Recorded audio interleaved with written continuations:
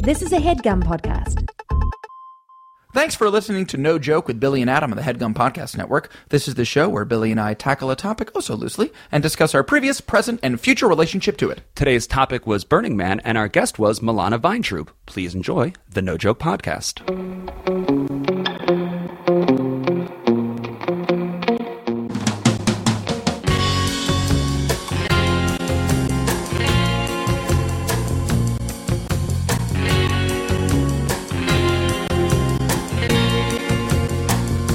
Welcome back. This is the No Joke Podcast. I am Billy Scafuri. I am Adam Lustig. And last week we talked about Beyonce and we talked about junk food. Yeah, we Adam. hit both topics in 1 week. We're diverse. We like both Beyonce and junk food equally, but differently. Yes. Yep. I feel like that's kind of the cross-section of who we are. Yeah. We like hip-hop and pop music, and we love pop rocks and candy. Yeah, we're 9 years old. Collectively, Billy and I are 9 years old. That's right, yeah. But we haven't had a guest in a couple of weeks. In a handful of episodes, yeah. And today we are blessed with a guest. Nice. Too blessed to be guest. Okay. Is that a thing? Yeah. I'm not exactly sure, but it sounds near right. Today we have dear friend Milana Vayntrub with us. Hi, Milana. It is a little scary to say that you guys haven't had a guest in a while. It's kind of like, you're the first date we've been on in years. Is this going to go well? Help us. There's chairs all over the studio, but we said sit next to us. Just sit right in between us. Exactly. Milana, how's it going? Really good. How are you? Yeah, I'm great. I'm really happy to be back in this house. Yeah. Before they move. You are a veteran of doing HeadGum podcasts, correct? I've done Jake and Amir's podcast, and I've done Josh Rubin's podcast. Yes.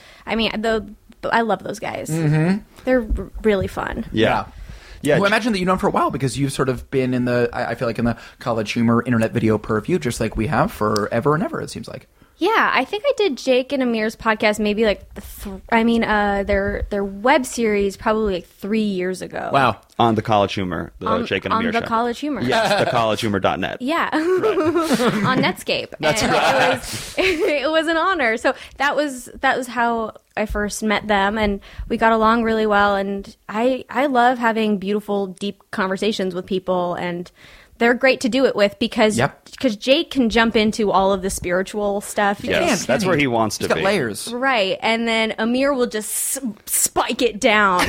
And What that's do you mean by spike it down? Well, I'll say something about like astrology, and you'll just see his eyes roll to the furthest part of his head. There are jokes to be said. Yeah, exactly. And it's fun to like have that conversation with him too about why he believes the way he believes. Right. I've never tried to change his mind, right? Because there's no use. But it's but I think his perspective is really smart and cerebral, and I think even though he doesn't accept it, he is open to other people having these thoughts that he finds completely foolish. What more could you ask for? Yeah, that's it. Just have some open acceptance as to how other people behave, and then you do your thing too. And that's okay. Are you an astrology person, Milana? I love astrology. Really? And have always? I've kind of always like been proud of being a Pisces before I totally understood what it was, because my mom is a Pisces, and I found a lot of really close Pisces friends. What comes with being a Pisces? What are some of the... Kind of being like a dreamer, being we're water signs, so we're kind of easygoing and creative. We're also the last sign of the zodiac, so they say that we are also like the oldest of the signs. Okay. Nice. Ancient. We're ancient. Yeah. We're wise. Right. We're actually, they don't say that we're wise. We're kind of more intuitive than we are smart. When you say, when you tell people that you're into astrology, do people immediately bombard you with, tell me about myself? What does Sagittarius mean? What does this mean? Yeah, and I often I'm don't that know. guy. I'm often that guy. Where What it's are like, you? I'm Sagittarius. Yeah. People filter through their own lens, of course. There's a really great app that I love called Free Will Astrology. It's this astrologer named Susan Miller. The app is free, I think, and then you can get like a full report on her website, and that's where I get a lot of my information from. Okay. And I have just found it to be so true. And then this is the other hippie part of me that I really believe in, like in a deeper spiritual way, that I really believe that we all have like an intuition, a thing inside of us that leads us to a right or a wrong, and not in like a social way, not like in a culturally devised, like, this is what you should do, right, but a kind of a gut feeling. And the more that you listen to your gut, the more I find that I am in line with the astrological world. Yeah.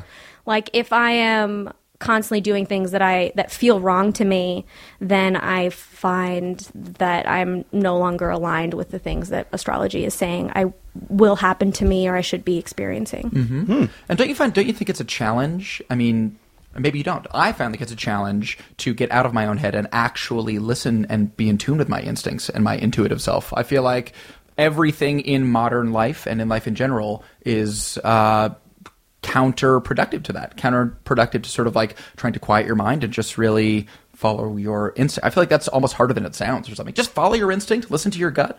I know, it's really tough. hard. It's hard to do, I think.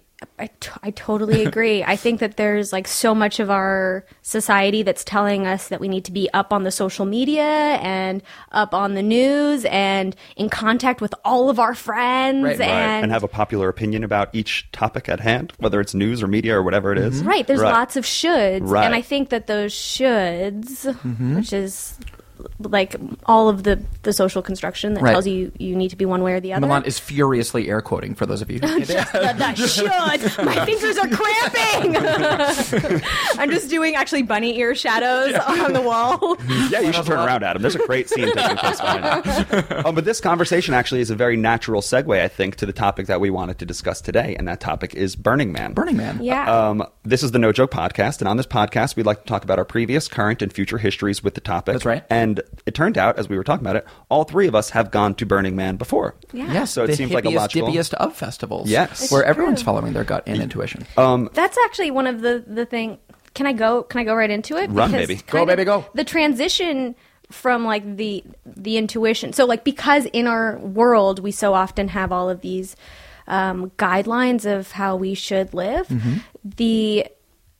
The Burning Man experience really allows you to step away from that because there you don't have your phone and you don't have anywhere you need to be. So you can wake up in the morning and be like, what do I want to do? Where am I being pulled? Yeah. And there's so many options of exciting things and there's so many wonderful people to connect with that you really, the only thing you have to guide you is your wants. Yeah. And, you know, when Adam and I were coming home from doing a show at Vermont, and a friend of ours in Harvard sailing team told us about this place called Burning Man. We're both from the East Coast, so it's kind of hard to get those things that are happening, you know, in Nevada and California into our cultural minds. In a visceral way. I think we had like a vague awareness of Right. Burning Man, but we didn't really know what it was. But our truly. friend Farron told us that, you know, what it stands for and those kind of things, and it sounded really exciting. But then when she explained that their ethos is radical self-reliance, that's when I wanted in. Because it's nearly impossible to find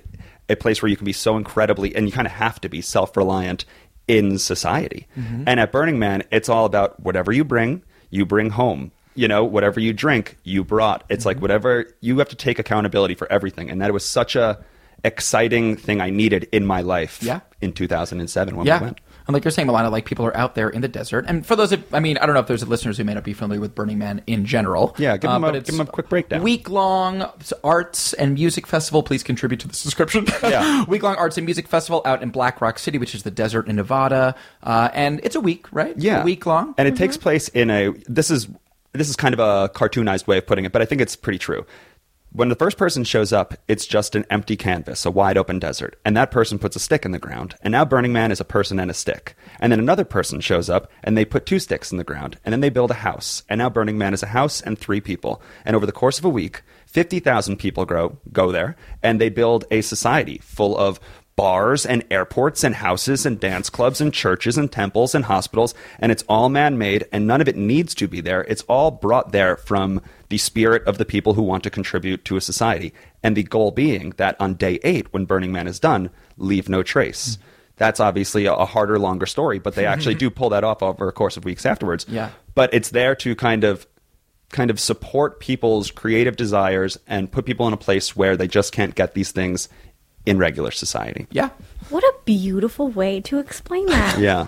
It's You a great really brought me place. back there, Bill. That was right on the money. Well, I think it's so true that I haven't really thought of it that way, but none of it needs to be there. It's only there because people want it to be there so bad, and it really facilitates our natural desire to connect, create, and then explore. destroy. Yeah, and destroy. 100% though. Yeah. I couldn't not. I think that one of my favorite aspects of Burning Man was every night just always being hit, and day, overwhelmingly with, this doesn't need, why is this happening? There's no one telling anyone here to do this. It's kind of a cool question to ask in everyday life. Like, this podcast doesn't need to exist. No. And this house does not need to exist. And we try to unwrap why we do this podcast. Yeah. And, it actually, it's very actually reaffirming when we do. And I think that's kind of the Burning Man experience too. We would be like, there doesn't need to be an exact replica of the Eiffel Tower. But someone needed to build that, and the desert provided that opportunity. Yeah. And it brings joy. I think that is the biggest reason for Burning Man, is that people have a muse that whispers in their ear that says, what would be cool? An Eiffel Tower in the desert. Yep. And then they gather the resources and the people to construct it. Right. And then oftentimes, and only for the reason for people to go there and go like, oh my God, this is beautiful. This is so cool. And then often on the last day with a lot of these art pieces, they burn them. Yeah. Right. Which is also so cool. We create to destroy. Because you say that they built this Eiffel Tower so that people could enjoy it. I don't even know if I agree with that. I think they built that Eiffel Tower because in their minds, that's just doing something bigger than they believed they actually could. Or you need to prove it to yourself, that I'm going to do this regardless of anyone else. I agree that it's for an audience. Do you think they would build it if nobody came to look at it? I'd like to believe so, yeah. We have a friend in Brooklyn, and this is going to sound super hipster Brooklyn, but his name is Zach. He bought a plot of land in deep Nevada. He built 3 robots. Those robots just patrol this 10-acre plot of land in Nevada, and he calls it Zakistan. He owns it.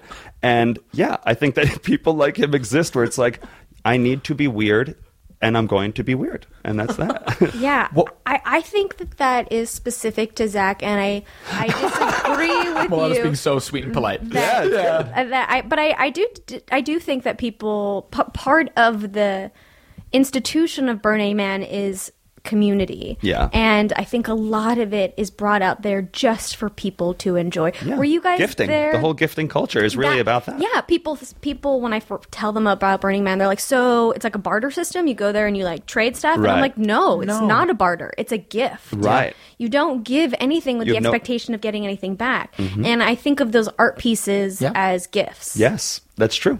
You're not wrong. I don't disagree with that. We're not saying gifts. We're saying gifts. Right. Just, if we were saying gifts, we would be saying GIF. Okay, guys. That's where conversations always get ugly.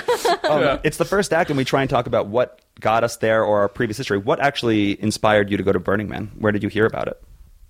I guess you're from California, right? So that's maybe a little bit more in the I'm cultural from zeitgeist. California. I think in my teen years, I was getting really into environmentalism, and that kind of led to more hippie exploration. Sure. Mm-hmm. And that led to starting to do mood boards when I was 17. Yeah. And naturally I kind of was drawn more to a hippie community. Mm-hmm. And then I think it really happened when I was in San Diego in college. I met lots of people who went. Mm-hmm. And when they came back and they showed me their pictures and the jewelry that they were gifted, and they were wearing all of it. They had these amazing necklaces and headpieces, and they were shaking the playa dust out of their hair still. Yes. Yeah. I mean, it was literally still on them in their clothes. And I felt like I had already been. It was this very weird thing where I was like, I know that this is where I should go. Yeah. And then the next year, I bought a ticket to go, and I got really sick, and I couldn't, which I think was right. I think that year I was in a relationship, and we were going to go together, and ultimately I ended up going for the first time 2 years after that. And what year was that? It's 2016. I want to say 2012. Sure. 2013. Okay. That's a few years after we went, yeah. Yeah, and so you had plans to go with your partner at the time. Yeah. And then we couldn't. But like I said, like I had still been a part of the community. So many of my friends had gone. Right. We had like Burning Man parties Right. that I went to, and I had the clothes, and it was. You had the gear. I really can't really can't put it into words when I felt like I had already I've been there. I've been. Right. I'm totally a burner. I just haven't been to Burning Man yet. Yes, right. Exactly. That is the first act of the No Joke podcast. Sweet. You know what song Adam and I, when we went in 2007, and a song that kind of pervaded the entire experience. I wish I could pronounce his name. Israel Kawaka. It's very Hawaiian, but it was Somewhere Over the Rainbow. Oh, yes, that Are you familiar with that song. Oh, version? gosh. Okay, No. it's It's gonna really tug at your beautiful. heartstrings. Yeah, it's this kind of. Well, let's just play it. Yeah. It's really beautiful. Great. It was a song of our Burning Man experience. Let's share it with you guys. We'll Perfect. be right back.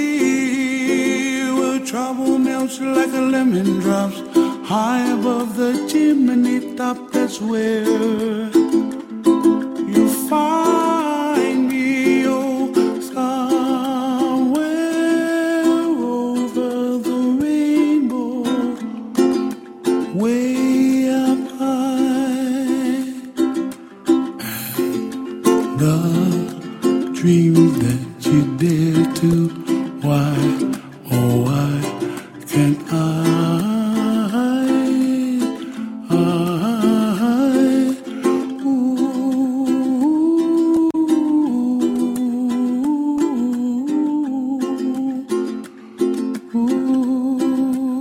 That was Somewhere Over the Rainbow by an artist whose name we can't pronounce. That's right. But the song is incredibly beautiful. Yes. And yeah, I guess that song was just sort of, Billy, you were mentioning off mic, Yes. that one of the years that we went, there was this majestic whiteout. I don't know, Milana, if that happened to you when you were there, but like the wind kicked up and you really can't see your hand 6 inches in front of your face.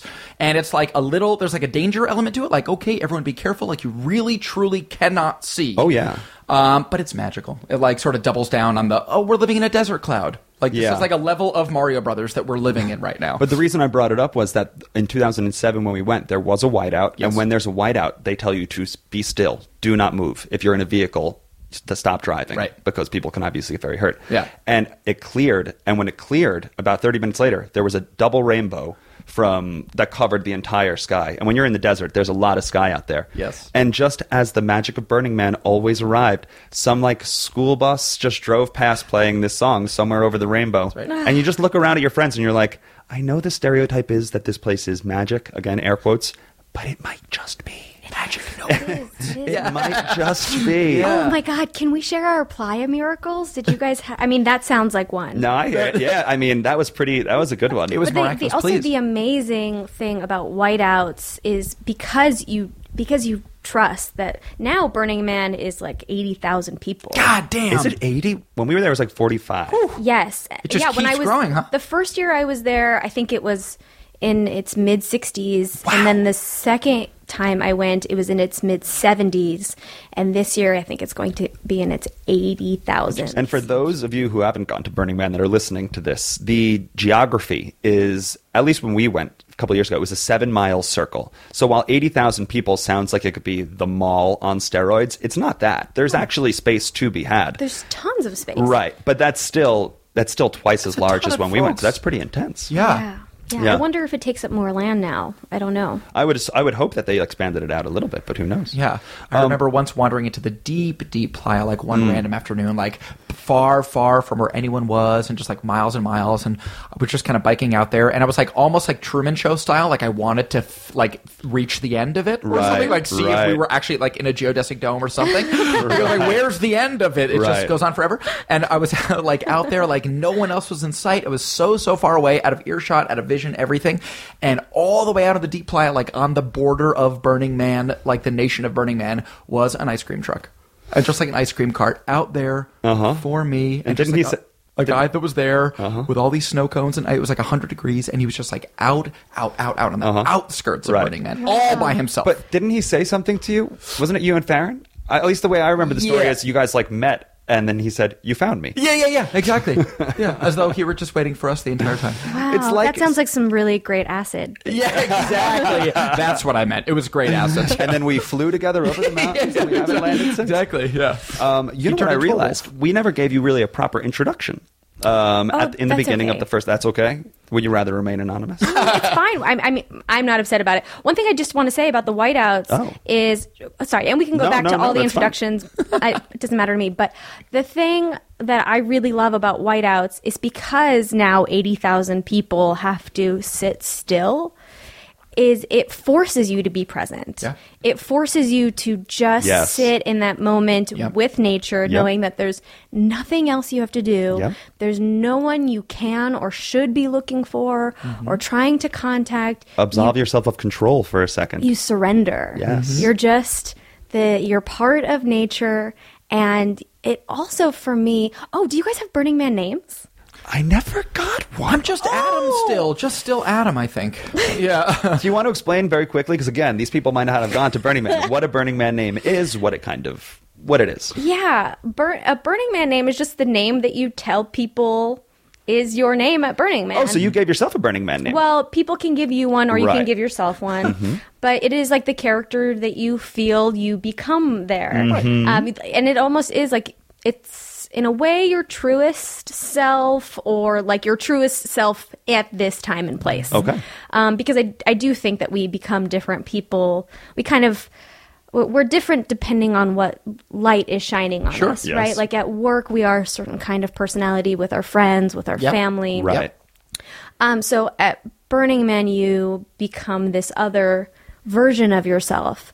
And there, the name that was given to me, well, first of all, I had like 3 other names that I did not like. Someone was like, "Oh, it's your first time at Burning Man. You're a virgin burner. What's your name?" And I'm like, my name is Milana. "Oh, like Italy? Okay, we're going to call you Italy." Oh, that was just your first idea. It was just your first Okay, let's association. brainstorm this. Let's start bubbling. Who has a whiteboard? We just start writing manically on the side of RVs. I've heard a Burning Man rejection story before. It's supposed to be about open-hearted, nothing is wrong, support everything, accept what's given to you. I'm not so hot on Italy. Oh, Milana, like Italy, we'll call you Italy. No thanks. Oh, But I think that's also part of it is like just being true and not Yeah. taking anything personally and being like, nope, that one's not for me, but I really appreciate Yep. you reaching out and trying for This my sounds sake. harsh, but my parents asked me what my biggest takeaway was when I left Burning Man, and I told them very honestly, I can now tell people I don't care without feeling like I'm offending them. oh, that's interesting. In turn, like I can say that with like, and not like a dismissive I don't care, but if there's something that I'm brought into where I honestly seriously don't care and my voice won't be contributing to anything, I'd rather them know that I'm just not going to support or be around this thing. And I learned that at Burning Man. That's really when cool, Bill. It just knocked over your head so many times. It's like, take care of yourself. Yes. You are the world. Yes. You know, it's to your like- point, it's your authentic. There's something about getting in touch with your authentic self. Right. What cool takeaway. That's a cool. And the way to- people who understood that in my life afterwards, when I would actually say that to them, and they weren't offended, they almost like admired it. Right. It's like, okay, you're the people I want to keep around in my life, and Yeah. the people who can't even process that information or just say that's so rude, or Yeah. not even kind of go to the next layer, like, well, why don't you care? Right. Interesting to also think about what is rude. Go on. Like what? Well, I mean, like to say that something is rude is a way of saying that this thing that you feel, I'm taking personally. Right. The thing that you feel is about me. Mm-hmm. And you have some kind of malicious intent or carelessness in saying how you feel. Yep. Is so weird. It's so because we are all so tied up in our own brains Yeah. Right. that we don't actually, like, a lot of the times we don't even really think about how, and we shouldn't. I wish that every person could just take care of themselves, and then we would all be so much happier if we could get out of the fear of like, will this hurt someone's feelings? Because Right. then we could all be so much happier and Right. freer. And I kind Right. of think that's what you're saying, Bill. It's like the fear of offending. I am crippled with the fear of offending others. Yeah. And being quote unquote rude. Right. Or Yeah. doing something that someone else might interpret as careless or offensive or short sighted or mean. This is manifested in my life by I try not to use exclamation points in my emails anymore. It's just, well, not when they're warranted, sure, but if it's just like a passing, like, sounds good about like seeing you in 10 minutes, I'm not going to go triple exclamation point. Are you going to go one exclamation point? I don't think so. I don't think so. And I don't mean this still- as a power tactic. I'm just saying that, like, I'm trying to see the change in the world that I want. I don't need. Please let your digital punctuation reflect your true enthusiasm. You don't need to trump up your enthusiasm team with multiple exclamation points. Exactly. Be honest. Be real. So I'm going through a couple of rough months right now where it's like, I know that people are receiving these, like, did I do something wrong to Billy? But I'm trying to create a new normal. So if you get an email from me, anyone listening to this, and it doesn't have an exclamation point, Don't take it nothing personal. personal. Chill. And don't feel the need to hit me with any exclamation Seriously. points. Just like we're talking here, peeps. Just like we're talking. Oh, but I feel like I often talk with exclamation points. Then there's that's nothing your wrong authentic with that. punctuation. There's Yeah. nothing wrong with It's that. authentic. Right. It's just not authentic to me. Yeah. Right. My default is almost an ellipses. Oh. You're Because I feel like I speak in ellipses a lot of the time. you're just alluding. Yeah. You're always just alluding. Yeah, just alluding to something. Yeah. That also shows that you don't want to close this email chain down. I don't Exactly. want to be the end all be all of this. Leave the door open. Yeah. You'll probably have you must have a response. Yeah, exactly. Right. I'm very uncomfortable having the last word. Right. Yeah. So it wasn't Italy. Back to your Burning Man name. Yeah, so ultimately what we settled on, and I came up with it and then was like, yep, this is it, was Speck. Oh. Okay. And I liked the name Speck because I liked the idea of being a speck of dust. Yes. Or being tiny and insignificant in the great big world. Yeah. And You and me both, my friend. yeah, it was Yeah. kind of nice to not matter. Yeah. I think some people see that, I mean, because that is the sort of like core existential thing that I feel like you're faced with, and sort of super extraneous and sort of extra special environments like Burning Man, you're really faced with that. Like, oh man, I'm just a speck of dust in this vast universe. I think some people get intimidated or turned off by that idea. Like, oh man, because it sort of runs counter to the, like you were saying, Milana, we're all living in our own heads. We want to believe that our lives matter and that the thoughts and feelings we have are important in a global way. And it's okay that they don't. And in fact, I find it liberating. I mean, to me, the sort of putting myself in the universal, huge intergalactic context of being super insignificant, just a makeup of dusty particles that will become a plant and then a rat and whatever. I mean, that to me is helpful and liberating. And when I feel anxious and stressed out, one of the things I remind myself to calm myself down is that I don't matter. Yeah. So like, it's not a sort of despondent point of view to me. To me, it's actually quite freeing and liberating. Well, the name Speck is taken. Speck's taken. So you're going to have to get a different name. Okay, cool. You can agree with the feelings, but not the name. Okay, but, cool. You know, just going back to the significance thing, I think we do need both. I think we need the freedom to feel like we are part of a much, much bigger thing, and we are so small in time and space, but also that we matter to ourselves. Yeah. I think that's a healthy thing, because feeling like you matter globally is kind of, it's doomful because it's a fool's errand. Where does that stop? And how many people do you need to have validate that in order to feel significant? But if you know that like you matter to your own health and to a significant other, or you have a quality relationship, or however many, that I think is a great place to find your significance. But if you're trying to do it globally, which is actually a really sad popular thing now that everyone wants to be famous. Because it feels attainable, because it's just a little bit more with social media and everything. It's all like a little bit more accessible and close. There was this study came out that like when you ask high school kids what do they want to be, or maybe it was even younger, a lot of them said famous. Sure. And it's so sick to me, I think, because fame is not happiness. And significant, and you can be famous and still feel insignificant. How was the question phrased? It was, what do you want to be when you grow up? I wonder if the question was, what career would you like when you grow up? Famous. If they would still say famous. Because B does allow the interpretation of the, you know? Yeah. But it definitely is, it proves a very big point. But I do think that's like what being famous for doing nothing, which many people are becoming more and more now.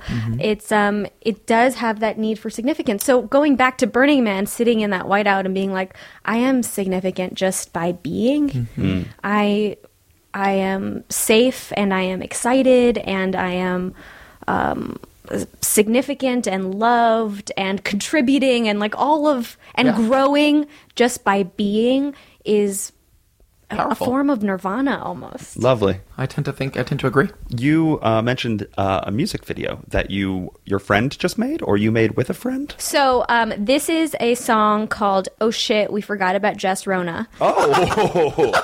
That my friend Jess Rona wrote. And my friend Sammy Cohn and I directed the music video for it. It is so funny, and it's online, so I hope you enjoy it. I checked my Instagram account very casually. I couldn't help but notice that you're having a party. You all pose for group photos with #family. But there's an emptiness inside, 'cause you know something's missing. And then somebody says, oh shit, we forgot about Jess Rona.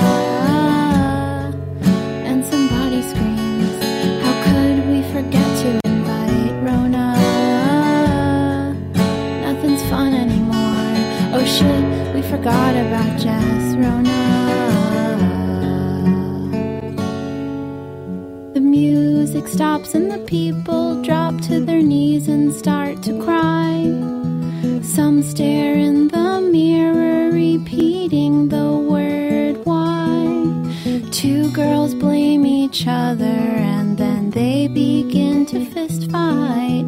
The hostess runs through glass French doors, committing suicide. through the sky, she says, oh shit, we forgot about Jess Rona. And now my life is nothing. How could we forget to invite Rona? Her beauty is astonishing. Oh shit, we forgot about Jess Rona.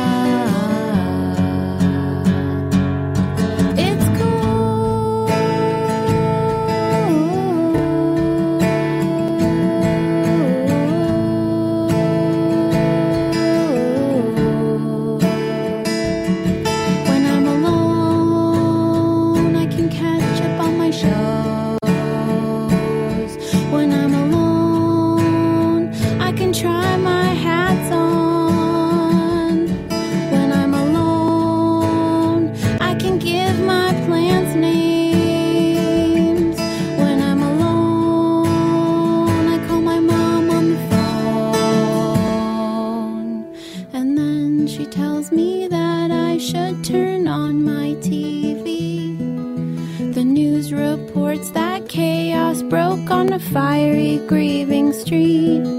The sky turns red from fire engines, and mothers hug their babies. Survivors weep with cries so loud a pack of coyotes start howling.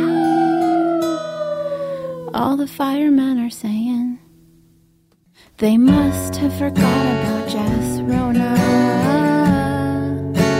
She should be in magazines. How could they forget to invite Rona? I'm not surprised this is happening. Oh shit, they forgot about Jess Rona.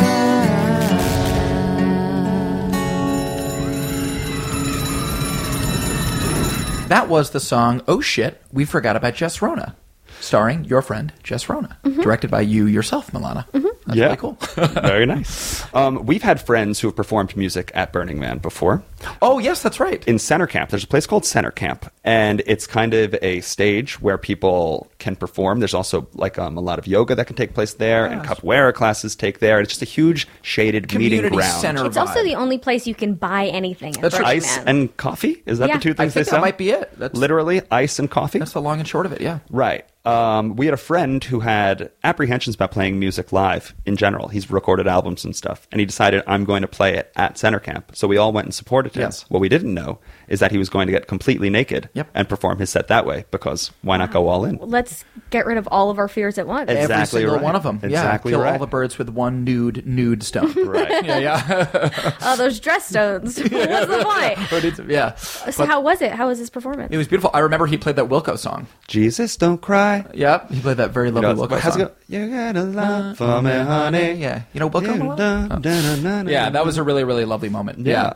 That was not, I wouldn't say that was our Burning Man. You talked before about like Burning Man miracles Right. events. And that was definitely one of the sort of transcendent moments that sticks out in my mind. All of us sort of lounging on those camps and on those couches in Center Camp. But I would say that if I were to earmark a miracle, the fact that Billy and I were able to find our group at all was a little miraculous. Yes. Because we went the very first year with a group of people from California who all like left from either here or Santa Cruz or whatever, and they drove. Billy and I were coming from New York, so we flew, just the two of us, and we had soft plans to meet our friends at Burning there. Man. Like, yeah, we didn't really know the layout or know when or where or whatever. So we landed and we hitched a ride from the Reno airport from a stranger. From a total stranger. Right. That we literally just hitchhiked. Craigslist, yeah. We went on Craigslist and we said, is anyone driving to Burning Man? Someone said yes. And in the nature and spirit of sharing and making sure that we can do this together, they picked us up. Two other strangers, we emailed on Craigslist and said, do you have bikes for two guys who are roughly 6 feet tall? They just showed up at the Reno airport, and within 30 minutes, we had our bikes and our ride. And we were driving. That's how I got my ride the second time. Is Really? Oh, I cool. met someone on Craigslist who's now my dear friend. Oh, That's how it perfect. works. And that's how you met. Yeah. Amazing. We Yeah. were driving into the desert, and it seemed like off-road at this point. And Adam and I have never done this before. Kind of sheltered East Coast lives. And we're just like driving into this aimless desert, and we're looking around, and then over the mountains, we just see this puff of fire. And it's like, Burning Man's that way. Something is burning over there. And we're driving towards it. It was very, very Mad Max. So then we got to the sort of, we arrived at the playa, or sort of the Burning Man zone proper. I would say like sunset-ish. Yeah. So it was starting to get dark, but not fully dark. We got there with the virgins, we ring the bell, the whole deal. And as we go in, it is, it's like Burning Man. It was like maybe the end of the first day or maybe the second day of the festival in general. So it's kind of chaos. It's mayhem at that point. Exactly. Yeah. It's like nighttime Burning Man. Right. And a lot of fire, a lot of lights, a lot of neon. Yeah, so we are like a little tripped out, totally delightfully disoriented, no idea where any of our friends are, and we just meandered. And Billy and I just like entered the fray and just like leapt into the weird neon, strange, like sweet soup. 55,000 people are there, and the only advice Burning Man gives you is there's one board, one big cork board. Go to the cork board in center camp and try and find a note from your friends. Take that information and then try and find them in this 8-mile circle full of 55,000 people. Right. Within hours we did. Right, yeah. Within hours it worked. And so we went to center camp. Did we see a note on the corkboard, Bill? I don't think there even was one. We kind of looked, but we were like, this is where it might be. We were on information overload. Yeah, I've never seen that many stilts or flame shooters. Exactly. Or it was just like the fact It's that a culture shock. It's a culture shock. Within 2 seconds, Billy was playing a huge metal guitar that shot flames when he strummed the strums. I know that one. Yeah. You know that one? It's funny. Multiple people have known that. Exactly. One. So the way that we ended up actually finding our, in quotes, camp and our friend's camp was that our friend Farron, the aforementioned Farron, who brought us to Burning Man in the first place, she is like obsessed with Special K with berries. This is her go-to cereal that we have just by knowing her for years. Right. We know that this is her like alpha snack. Oh, I thought you meant the drug. No, the cereal. She's really into Special K, but she also loves blueberries. If you like, the antioxidant. if you take it with berries, it like totally enhances the high. really. It's such a trip. Yeah. So we happened to literally stumble upon like a half-open, knocked on its side box of Special K with berries. Next to size 3 shoes, and it should be like- mentioned that she has little baked potato feet. Exactly. So the clues were aligning. We're like, these are Farron's potato shoes, and these are her cereal of choice. We're here. Yes. And we were right. And then they showed up. And they showed up hours later. So just, I would say, in terms of as far as miracles go, it seems like just statistically and probability-wise, us even finding the correct camp on day one felt like a miracle a little bit. And then my miracle, I remember, and then we'll get to your miracle, Yes. was day 4 or 5, the evolution has now deeply set in. We now are kind of caveman-esque. We've evolved into Burning Man. We have left society. Yeah. We're laying in the desert. It's maybe midnight, and we're just laying on the desert floor. Everyone's just chilling out. And we're watching a shooting star. And we're like, of course you see a shooting star at Burning Man. How beautiful. And then the shooting star starts getting bigger. And somebody, I don't remember who it was, said, shooting stars have to land somewhere. And now it's getting bigger. And we're like, no way the shooting star is going to land near us. It has to land somewhere. On us? 30 seconds pass, and now it's a big, big star. And it's coming really close. And then the star has legs. And then the star has arms. And then the star lands like 50 feet away from us. And it's a person who had jumped out of a plane, but they've been wearing a fire hat. So they've been dropping through the sky with about 20 feet of flames coming out of their head the entire time. Mm-hmm. He lands about 20 feet to the left of us, unhooks his parachute, and just joins the army of burners. And that was it. And it was magic. Exactly. The man who fell to earth. Yeah. Yeah. Wow. Such a trip. And we all just kind of like quietly nodded, like, yep, we're at Burning Man. Fire helmet? Like 20 feet. I'm not talking like a little lighter. We saw this thing from 10,000 feet in the sky. He had been doing this entire journey. Fire Helmet. Yeah, fire. He dropped the chute and just walked into the fray with his fire. He was the shooting star. Yeah. Wow. And then we pretty just cool. went to the next dance party. Exactly. It was just another great night. Yeah. The things that you sort of quickly take as pedestrian at Burning Right. Man, it starts to become surreal. School buses turned into pirate ships that kidnap you, and you're just fine to get kidnapped for the day. In retrospect. Because you feel really safe there. Yes. Oh my that's God, the right. safest. You feel like people have really good intentions and everyone is there to gift good times. That's such a rarity. I never went to music festivals, but my friends who do go to those environments, it sounds so icky because it sounds like there's like drug dealers who are like Yeah. peddling wares and stuff. There's no drug dealers, at least in our experience, standing drug on gifters. Sure, but there's no one there's no one in public trying to be like drug oriented, or it's not sweaty. It is in fact, like you said, it's such a uniquely safe and trusting environment Yeah. because just to get there, requires so much work. And then If to you're there, you wanna be survive there. there Yeah. requires so much work. It's like there's no like And requires teamwork. yeah. You know, you can't really survive there. You probably could survive there on your own, but it really does take a community right. to build that. So I think you have to have an inherent trust of your neighbors. I agree. And everyone is your neighbor. Right. And you're so vulnerable. You're kind of giving such a free version of yourself that it ideally is fundamentally just supportive, Yeah. to be yourself in whatever weird way you choose for the week. Yeah. Yeah. So did you see any human shooting stars, Milana, when you were there? Well, I had two really amazing experiences, and I'll keep it short. But the first one was kind of like yours. It was the day the man burned, and I went with a camp, but I kind of didn't. I drove out there with my cousin and his friends, but I was alone most of the time just because it's hard to stay in groups because there's so many things I want to do. Yeah. And I just want, if everyone was like, what do you want to do? I don't know. What do you want to do? I would just start driving. Yeah. And then if people followed me, great. Right. So I was alone a lot, but I was also always with people. But so it was the day the man burns, which is the Saturday. So it's the second to last day of the burn. And it was getting late, and I was like, where is everyone? And I forgot that the man was burning. And I was like, oh, right, that's why no one is around. So I rode my bike out, and I was actually feeling kind of lonely that day because there's no one around me for a couple hours now, and I had just been like, I don't know, like playing cards with a stranger in a tent, and but they weren't like, of course, they weren't normal cards. They were like spirit manifesting whatever Right, cards. right. And Cards made of stardust. and so I have my bike, and tens of thousands of people are gathered around to see the man burn. And I strap my bike to a pole, and I'm like, well, I'm definitely going to lose this bike. Right. And I just start walking, and I don't really know what I'm walking towards. Right. But I'm thinking, like, why are you walking so far from your bike? You're definitely going to lose it. Because also, there's not a lot of landmarks there. The things that you think are landmarks, like art cars, are cars. So so you can say I'm parking next to this giant glowing panda, but that's going to move. That panda's Right. on the move. Right. Yeah. Yeah. So I'm walking away from my bike, and I see this big bus that I had been on a couple days prior, and I was like, oh, I'm friends with this bus.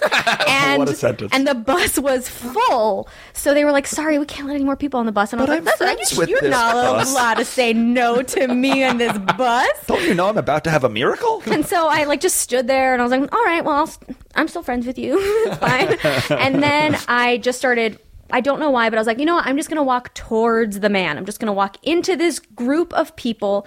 And I landed amongst the people I was camping. Come on. I walked into my camp, see and I that- sat with them and watched the man burn. That's not even, so like That's finding them literally on a 1 in bulletin board. 55,000 Seriously. chance. That's even harder than our experience, I would go so far as to say. I was just walking towards them as though I knew where they were. That's not even my biggest miracle. This is Okay. my big weird A miracle. mini miracle. Great, yeah. This is my second one, last one. A miraclet. That was a miraclet.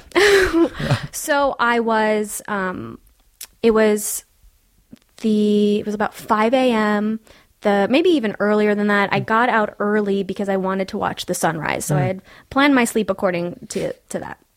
And I went out. I was trying to find this camp that throws this party called Robot Heart. Do you guys know about them? I don't think so. They're a huge bus. Imagine a double-decker bus Okay. with hundreds of thousands of dollars of speakers on the outside of it. Okay. A DJ at the top, kind of like in Mad Max, the guy who's Yeah. got the guitar. Yep. But it's a DJ, and they drive out into the middle of the desert, the playa, and deep playa, and they have a giant glowing robot that they hold on a like kind of a thing that you would hold a wrecking ball on. I Oh, don't like know a what's- big pendulum, kind of a crane? yeah, a crane. Right. And so they hold this giant glowing robot on it, and you just have to go find it. Sure.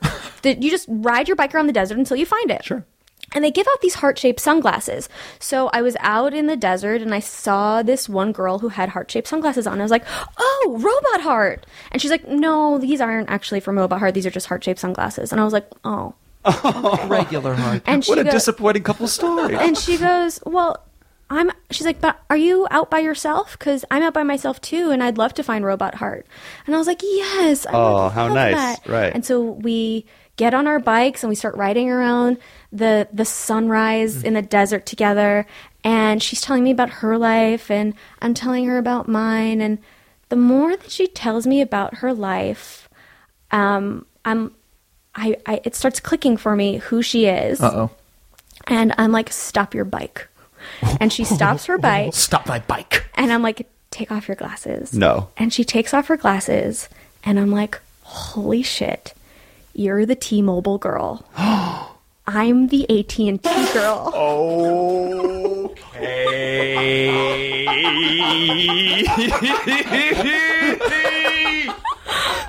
No. Where was Flo, the progressive girl on the playa at that time? I'm the Burger King guy. Did you guys appreciate that moment? We hugged like crazy people, and we yelled, and we danced. A lot of that is so funny. And then we kept driving and riding, and we eventually found Robot Hard and danced for hours, and it was amazing. That's out of control. That Probably is- the first time the phrase T-Mobile girl was ever uttered on the playa. Yeah, I would true. think. I know. You're the T-Mobile girl.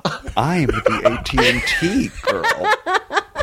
We're the branded girls. Yeah. Wow. That's miraculous. That is That is a fantastic story. Yeah. And Very you're saying that sadly, that that is also the end of the silly Burning Man No Joke Too bad. podcast. Too bad. But you're planning to go back this year, Milana. Yeah, I'm you going said. back this year. Cool. Yeah. I wonder if Very the cool. T-Mobile girl will be there. Yeah. I'll ask her. She's Ask my her. friend now. Exactly. Now I can just call her. Great. So you guys at home, please stay tuned for Burning Man 2 when we get Milana back in the studio. Yeah, maybe Milana, we're after gonna Burning grab you Man. And you can tell us who else you met on the playa. Exactly.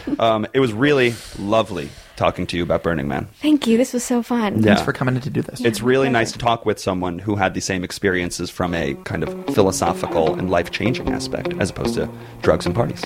Yeah, it was awesome. Exactly. Yeah. Great. Thanks Well, for having me. Thank you for coming. For the No Joke Podcast, I am Billy Scafuri. I'm Adam Lustig. And we will talk to you guys next week. Thanks for listening. That was a headgum podcast.